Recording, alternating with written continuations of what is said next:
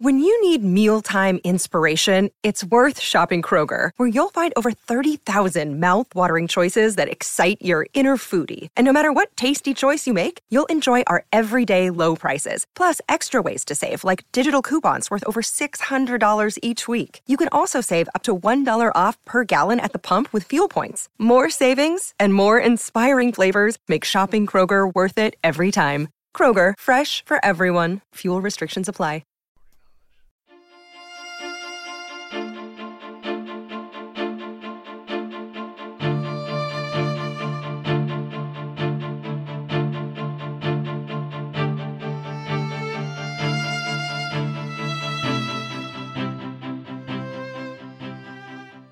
Welcome, everyone, to the new 1001 Sherlock Holmes Stories podcast.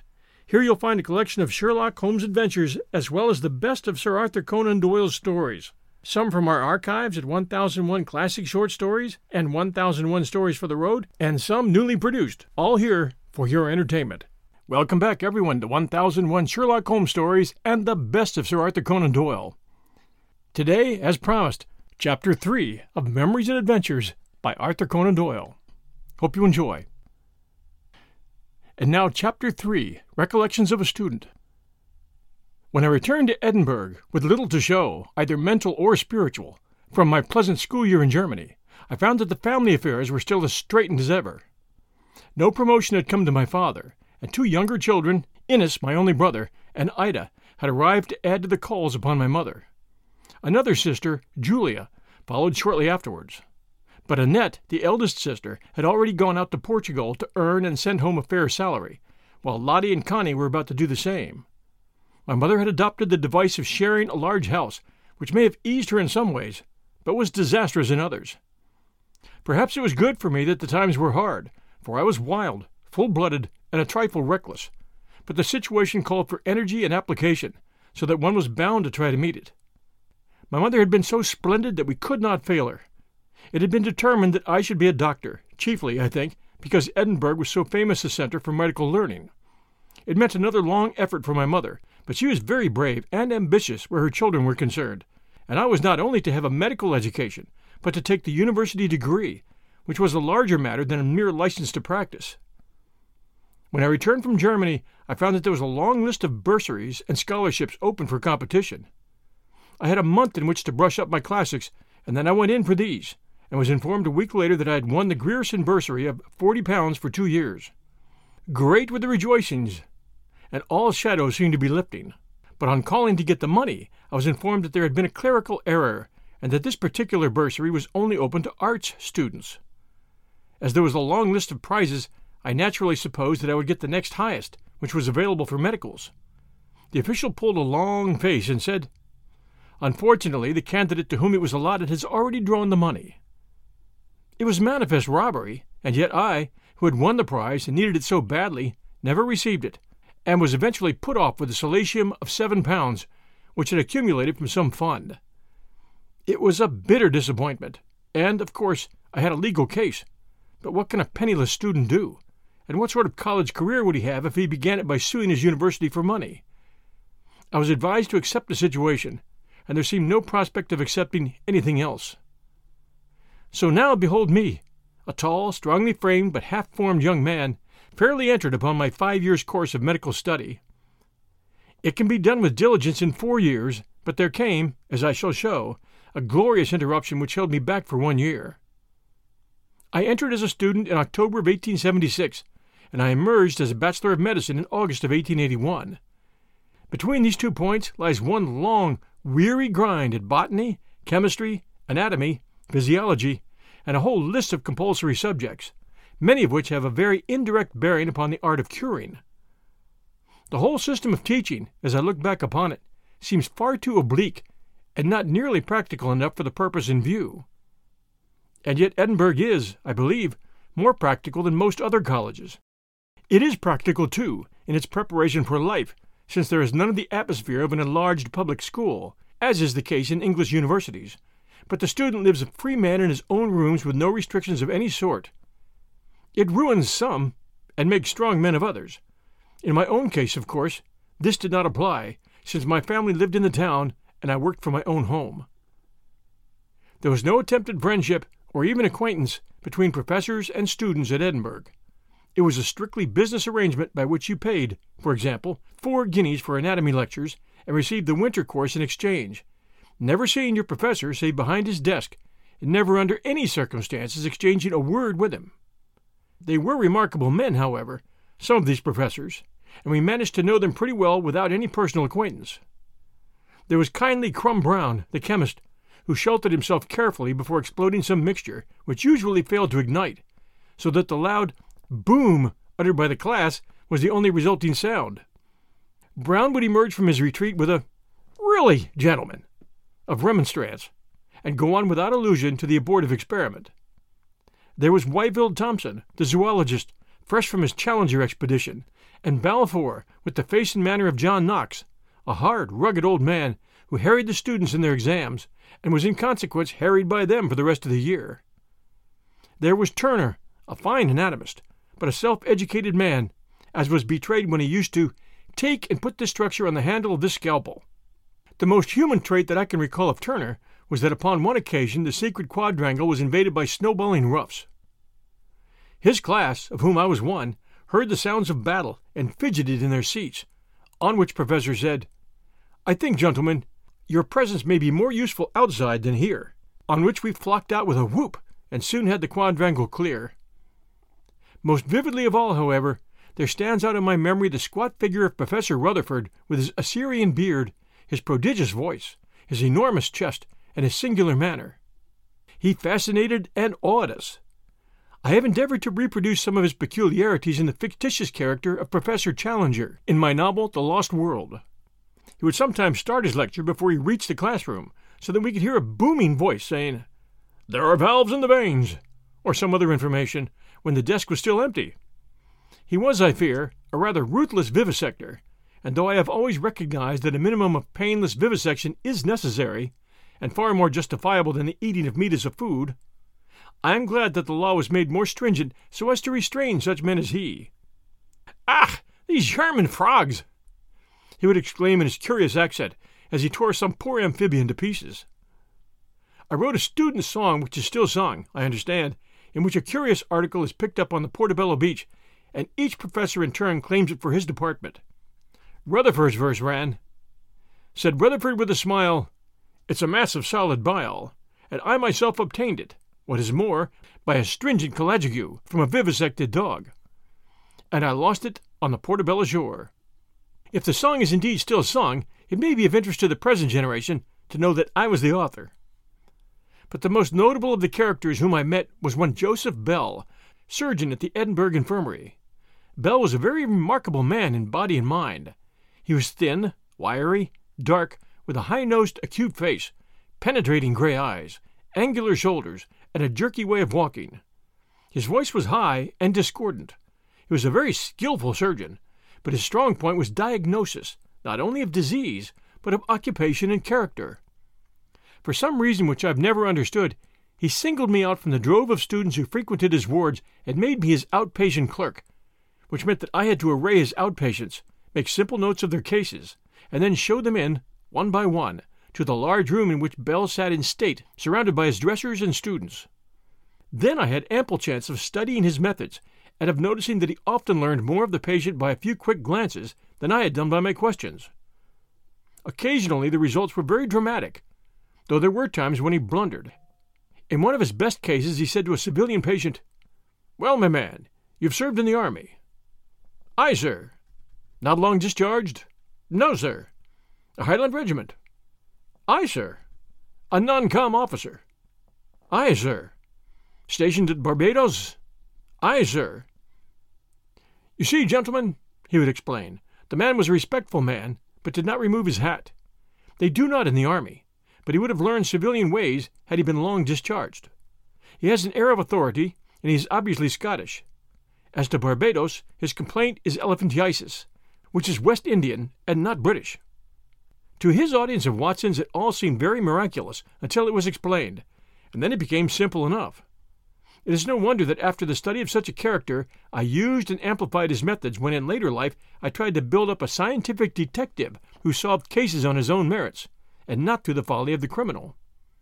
Bell took a keen interest in these detective tales and even made suggestions which were not, I am bound to say, very practical. I kept in touch with him for many years, and he used to come upon my platform to support me when I contested Edinburgh in 1901. When I took over his outpatient work, he warned me that a knowledge of Scottish idioms was necessary, and I, with the confidence of youth, declared that I had got it. The sequel was amusing. In one of the first days, an old man came who, in response to my question, declared that he had a beelin in his oxter. This fairly beat me, much to Bell's amusement. It seems that the words really mean an abscess in the armpit. We'll return with Chapter 3 of Memories and Adventures by Arthur Conan Doyle right after these sponsor messages. You know how to book flights and hotels. All you're missing is a tool to plan the travel experiences you'll have once you arrive. That's why you need Viator. Book guided tours, activities, excursions, and more in one place to make your trip truly unforgettable. Viator has over 300,000 travel experiences to choose from. Everything from simple tours to extreme adventures and all the niche, interesting stuff in between. So you can plan something that everyone you're traveling with will enjoy. Real traveler reviews give the inside scoop from people who've already been on the experiences you're considering. So you can plan with confidence. Free cancellation helps you plan for the unexpected. And 24/7 customer support means you can travel worry-free. Download the Viator app now and use code Viator10 for 10% off your first booking in the app. Find travel experiences for you. Do more with Viator. And now, back to our story. Speaking generally of my university career, I may say that though I took my fences in my stride and balked at none of them, still I won no distinction in the race. I was always one of the ruck, neither lingering nor gaining, a 60% man at examinations. There were, however, some reasons for this which I will now state. It was clearly very needful that I should help financially as quickly as possible, even if my help only took the humble form of providing for my own keep. Therefore I endeavored almost from the first to compress the classes for a year into half a year, and so to have some months in which to earn a little money as a medical assistant, who would dispense and do odd jobs for a doctor. When I first set forth to do this, my services were so obviously worth nothing that I had to put that valuation upon them. Even then it might have been a hard bargain for the doctor, for I might have proved like the youth in Pickwick, who had a rooted idea that oxalic acid was Epsom salts. However, I had horse sense enough to save myself and my employer from any absolute catastrophe. My first venture, in the early summer of '78, was with a Dr. Richardson, running a low-class practice in the poorest quarters of Sheffield. I did my best, and I dare say he was patient, but at the end of 3 weeks we parted by mutual consent. I went on to London, where I renewed my advertisements in the medical papers, and found a refuge for some weeks with my Doyle relatives, then living at Clifton Gardens, Maida Vale. I feared that I was too bohemian for them, and they too conventional for me. However, they were kind to me, and I roamed about London for some time with pockets so empty that there was little chance of idleness breeding its usual mischief. I remembered that there were signs of trouble in the East, and that the recruiting sergeants, who were very busy in Trafalgar Square, took my measure in a moment, and were very insistent that I should take the shilling. There was a time when I was quite disposed to do so, but my mother's plans held me back.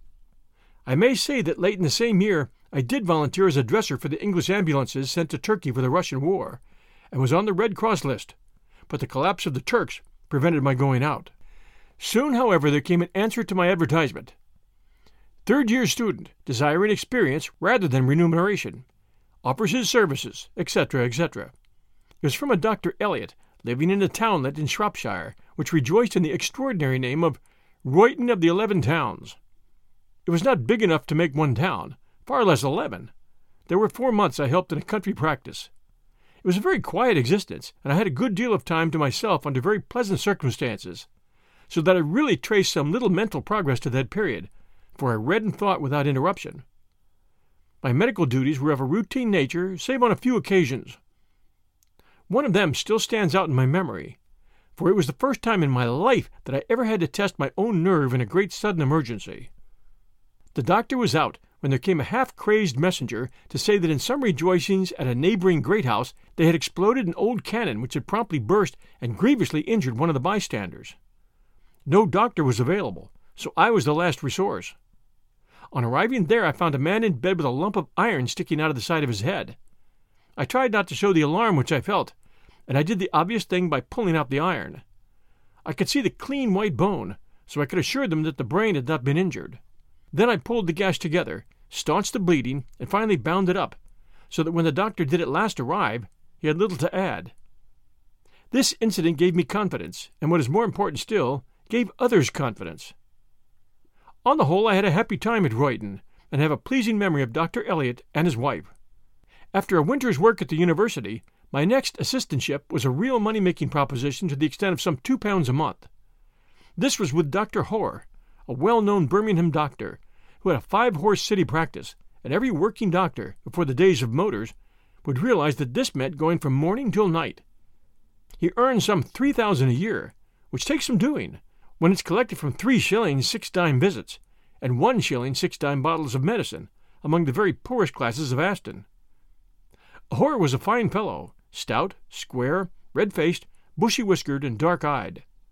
His wife was also a very kindly and gifted woman, and my position in the house was soon rather that of a son than of an assistant. The work, however, was hard and incessant, and the pay very small. I had long lists of prescriptions to make up every day, for we dispensed our own medicine, and 100 bottles of an evening were not unknown. On the whole, I made few mistakes, though I have been known to send out ointment and pill boxes with elaborate directions on the lid and nothing inside. I had my own visiting list, also, the poorest or the most convalescent, and I saw a great deal, for better or worse, a very low life. Twice I returned to this Birmingham practice, and always my relations with the family became closer. At my second visit, my knowledge had greatly extended, and I did midwifery cases, and the more severe cases in general practice, as well as all the dispensing. I had no time to spend any money, and it was as well, for every shilling was needed at home. It was in this year that I first learned that shillings might be earned in other ways than by filling files. Some friend remarked to me that my letters were very vivid, and surely I could write some things to sell. I may say that the general aspiration towards literature was tremendously strong upon me, and that my mind was reaching out in what seemed an aimless way in all sorts of directions. I used to be allowed 2d for my lunch, that being the price of a mutton pie, but near the pie shop was a second-hand bookshop with a barrel full of old books, and the legend, "Your choice for 2d," stuck above it. Often the price of my luncheon used to be spent on some sample out of this barrel, and I have within reach of my arm as I write these lines copies of Gordon's Tacitus, Temple's works, Pope's Homer, Addison's Spectator, and Swift's works, which all came out of the 2d box. Anyone observing my actions and taste would have said that so strong a spring would certainly overflow, but for my own part I never dreamed I could myself produce decent prose, and the remark of my friend, who was by no means given to flattery, took me greatly by surprise. I sat down, however, and wrote a little adventure story which I called The Mystery of the Sasassa Valley. To my great joy and surprise it was accepted by Chambers' Journal, and I received 3 guineas. It mattered not that other attempts failed. I had done it once, and I cheered myself by the thought that I could do it again. It was years before I touched Chambers again, but in 1879 I had a story, The American's Tale, placed in London Society, for which I also got a small check. But the idea of real success was still far from my mind. During all this time our family affairs had taken no turn for the better, and had it not been for my excursions and for the work of my sisters, we could hardly have carried on. My father's health had utterly broken. He had to retire to that convalescent home in which the last years of his life were spent, and I, aged 20, found myself practically the head of a large and struggling family. My father's life was full of the tragedy of unfulfilled powers and of undeveloped gifts.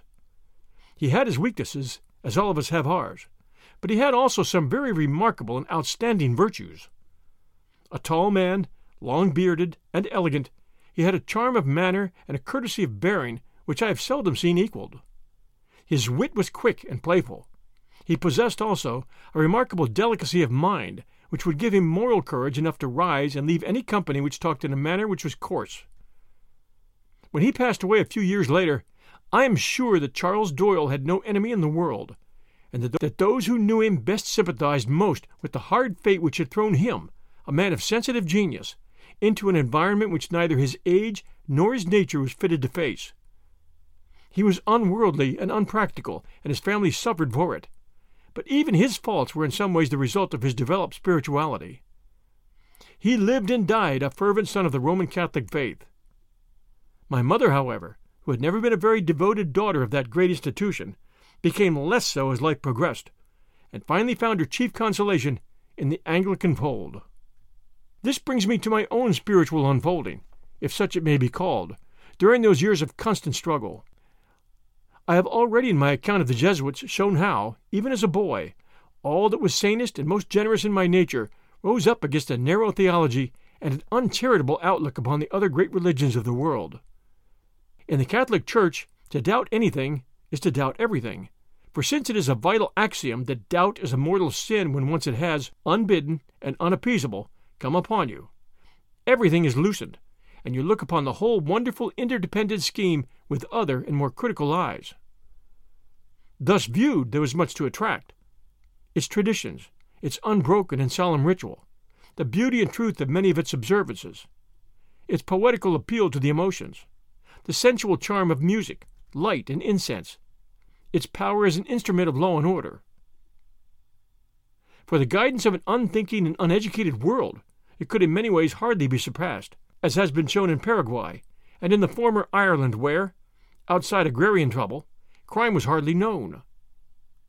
All this I could clearly see, but if I may claim any outstanding characteristic in my life, it is that I never paltered or compromised with religious matters, that I have always weighed them very seriously, and that there was something in me which made it absolutely impossible, even when my most immediate interests were concerned, to say anything about them save that which I, in the depth of my being, really believed to be true.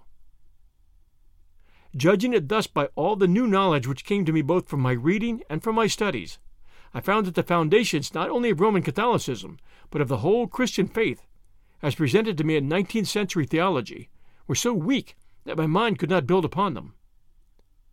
It is to be remembered that these were the years when Huxley, Tyndall, Darwin, Herbert Spencer, and John Stuart Mill were our chief philosophers, and that even the man in the street felt the strong sweeping current of their thought, while to the young student, eager and impressionable, it was overwhelming.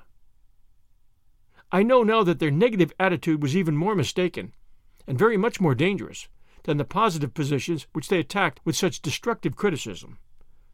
A gap had opened between our fathers and ourselves so suddenly and completely that when a Gladstone wrote to uphold the Gadarene swine, or the 6 days of creation, the youngest student rightly tittered over his arguments, and it did not need a Huxley to demolish them.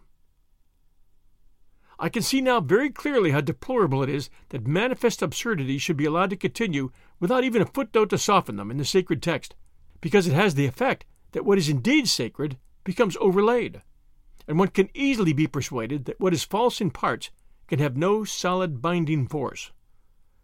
There are no worse enemies of true religion than those who clamor against all revision or modification of that strange mass of superbly good and questionable matter which we lump all together into a single volume as if there were the same value to all of it.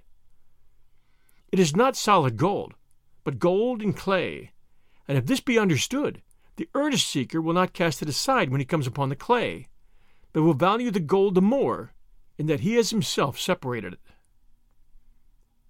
It was, then, all Christianity, and not Roman Catholicism alone, which had alienated my mind and driven me to an agnosticism, which never for an instant degenerated into atheism, for I had a very keen perception of the wonderful poise of the universe and the tremendous power of conception and sustenance which it implied.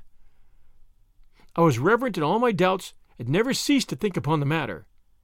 But the more I thought, the more confirmed became my nonconformity. In a broad sense, I was a Unitarian, save that I regarded the Bible with more criticism than Unitarians usually show. This negative position was so firm that it seemed to me to be a terminus, whereas it proved only a junction on the road of life where I was destined to change from the old well-worn line onto a new one. Every materialist, as I can now clearly see, is a case of arrested development. He has cleared his ruins, but has not begun to build that which would shelter him. As to psychic knowledge, I knew it only by the account of exposures in the police courts and the usual wild and malicious statements in the public press. Years would have passed before I understood that in that direction might be found the positive proofs which I constantly asserted were the only conditions upon which I could resume any sort of allegiance to the unseen. I must have definite demonstration, for if it were to be a matter of faith, then I might as well go back to the faith of my fathers. Never will I accept anything which cannot be proved to me. The evils of religion have all come from accepting things which cannot be proved.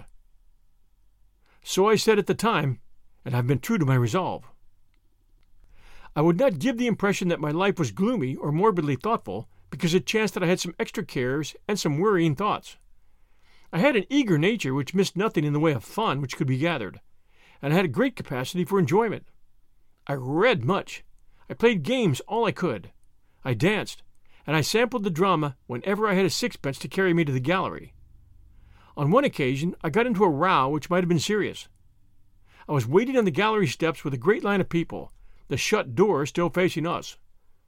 There were half a dozen soldiers in the crowd, and one of these squeezed a girl up against the wall in such a way that she began to scream.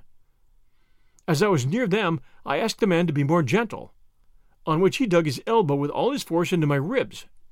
He turned on me as he did so, and I hit him with both hands in the face. He bored into me and pushed me up into the angle of the door, but I had a grip of him, and he could not hit me, though he tried to kick me in cowardly fashion with his knee. Several of his comrades threatened me, and one hit me on the head with his cane, cracking my hat. At this moment, luckily, the door opened, and the rush of the crowd carried the soldiers on, one sympathetic corporal saying, "Take your breath, sir, take your breath." I threw my man through the open door and came home, for it was clearly asking for trouble if I remained. It was a good escape from an awkward business. And now I come to the first real outstanding adventure in my life, which is worthy of a fresh chapter and of a more elaborate treatment.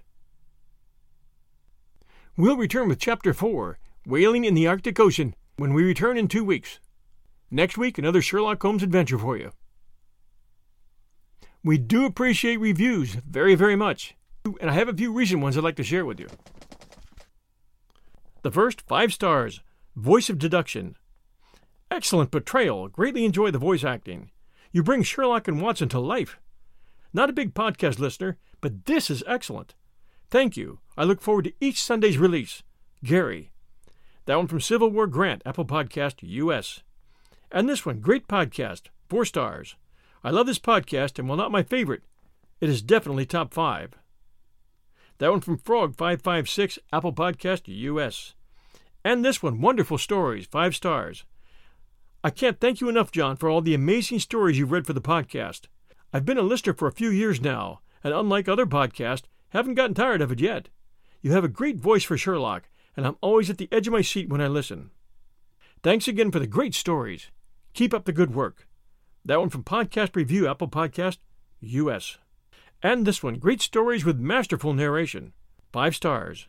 Thank you for all your hard work with these amazing podcasts. I've been listening to them daily for as long as I can remember. A huge thumbs up from South Africa. That one from Sebastian Bester, Apple Podcast, South Africa.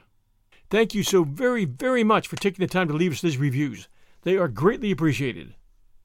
I hope you're enjoying Memories and Adventures. If you are, please do send us a review for 1001 Sherlock Holmes stories and the best of Sir Arthur Conan Doyle.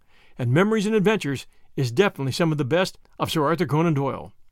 Join us next week, Sunday night at 6 p.m. Eastern Time, for the next great story. Until then, everyone, stay safe. This is your host, John Hagedorn, and we'll be back soon.